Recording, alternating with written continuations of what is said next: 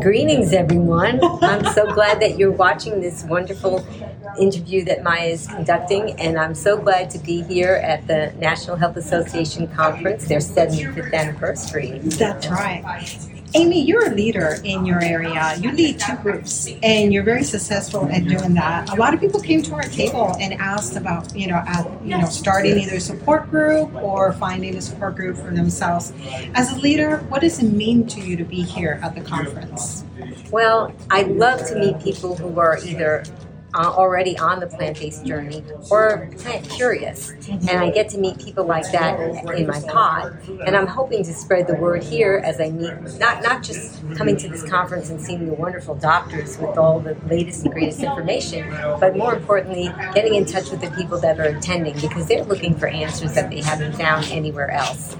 And most importantly, as a pod leader, I know the importance of having connections, because you can get all this great information here, or people are watching it virtually, or they're watching YouTube videos that Maya or myself that we make. But if you don't have that connection and support at home, it's really challenging to maintain this lifestyle, because it is a lifestyle for the rest of your life. So it's really important. Yeah.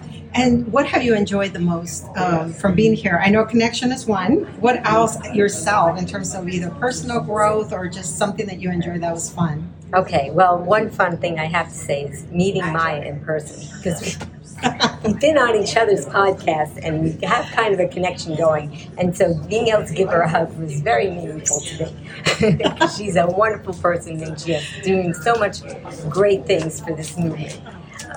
For me, I think seeing some of the doctors with their latest and greatest information and getting encouraged that they're finally making breakthroughs with getting the ability to get funding and permission to do some of these well-needed studies to give more evidence for this lifestyle.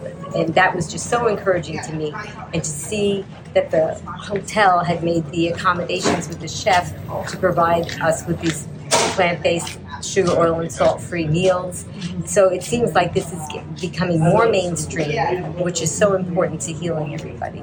Absolutely. Yeah. So tell our viewers how they can learn more about you and reach out if they either want to listen to your podcast or join one of your in-person events. Sure. Well, I'm Amy, and it's Be Green with Amy. And I hope that you will join me on my podcast, which you can find by searching it on the internet. You can go to YouTube, Facebook, and I have podcasts anywhere you would listen to podcasts. You can just look for Be Green with Amy and see that. And you can see an interview that Maya did with me on her show if you go to her podcast, and vice versa, because I had her on my show a couple of times. And also, if you would like, I would love to send you 5 free whole food plant-based, SOS-free, no sugar, oil, or salt added recipes to your inbox. And all you have to do is go to my website, which has lots of other recipes on it too, and that's begreenwithamy.com. And then after you do .com, just slash and then say join, JOIN, and I would love to do that for you. Thank you, Amy. It was a pleasure meeting you in person. Okay, and as I tell everybody, be strong, be well, and be green. I love it.